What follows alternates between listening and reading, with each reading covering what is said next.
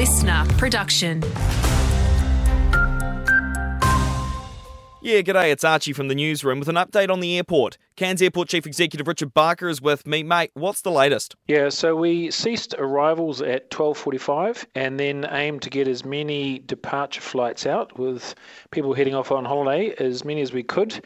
And then at 2 o'clock, we decided that unfortunately we needed to cease operations as the water was starting to get close to the runway and safety is our priority. So we've ceased operations and we'll review it later today.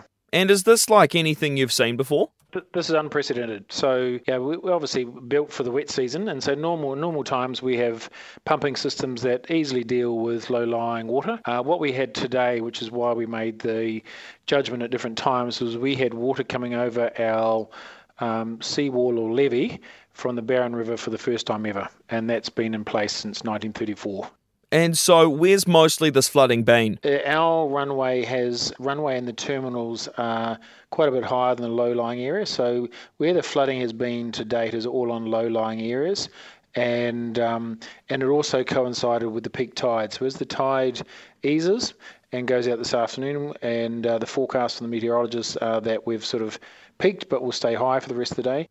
And Richard, what do travellers need to know? If people are travelling in the next day or so, to please contact the airline directly because they'll have the details. And the airport has ceased operations, so the terminals are closed. So please do not drive to the airport until you're advised to by your airline that your flight is operating. So, and only do so if it is safe to travel from where you may be living to the airport, because obviously there's localised flooding as well.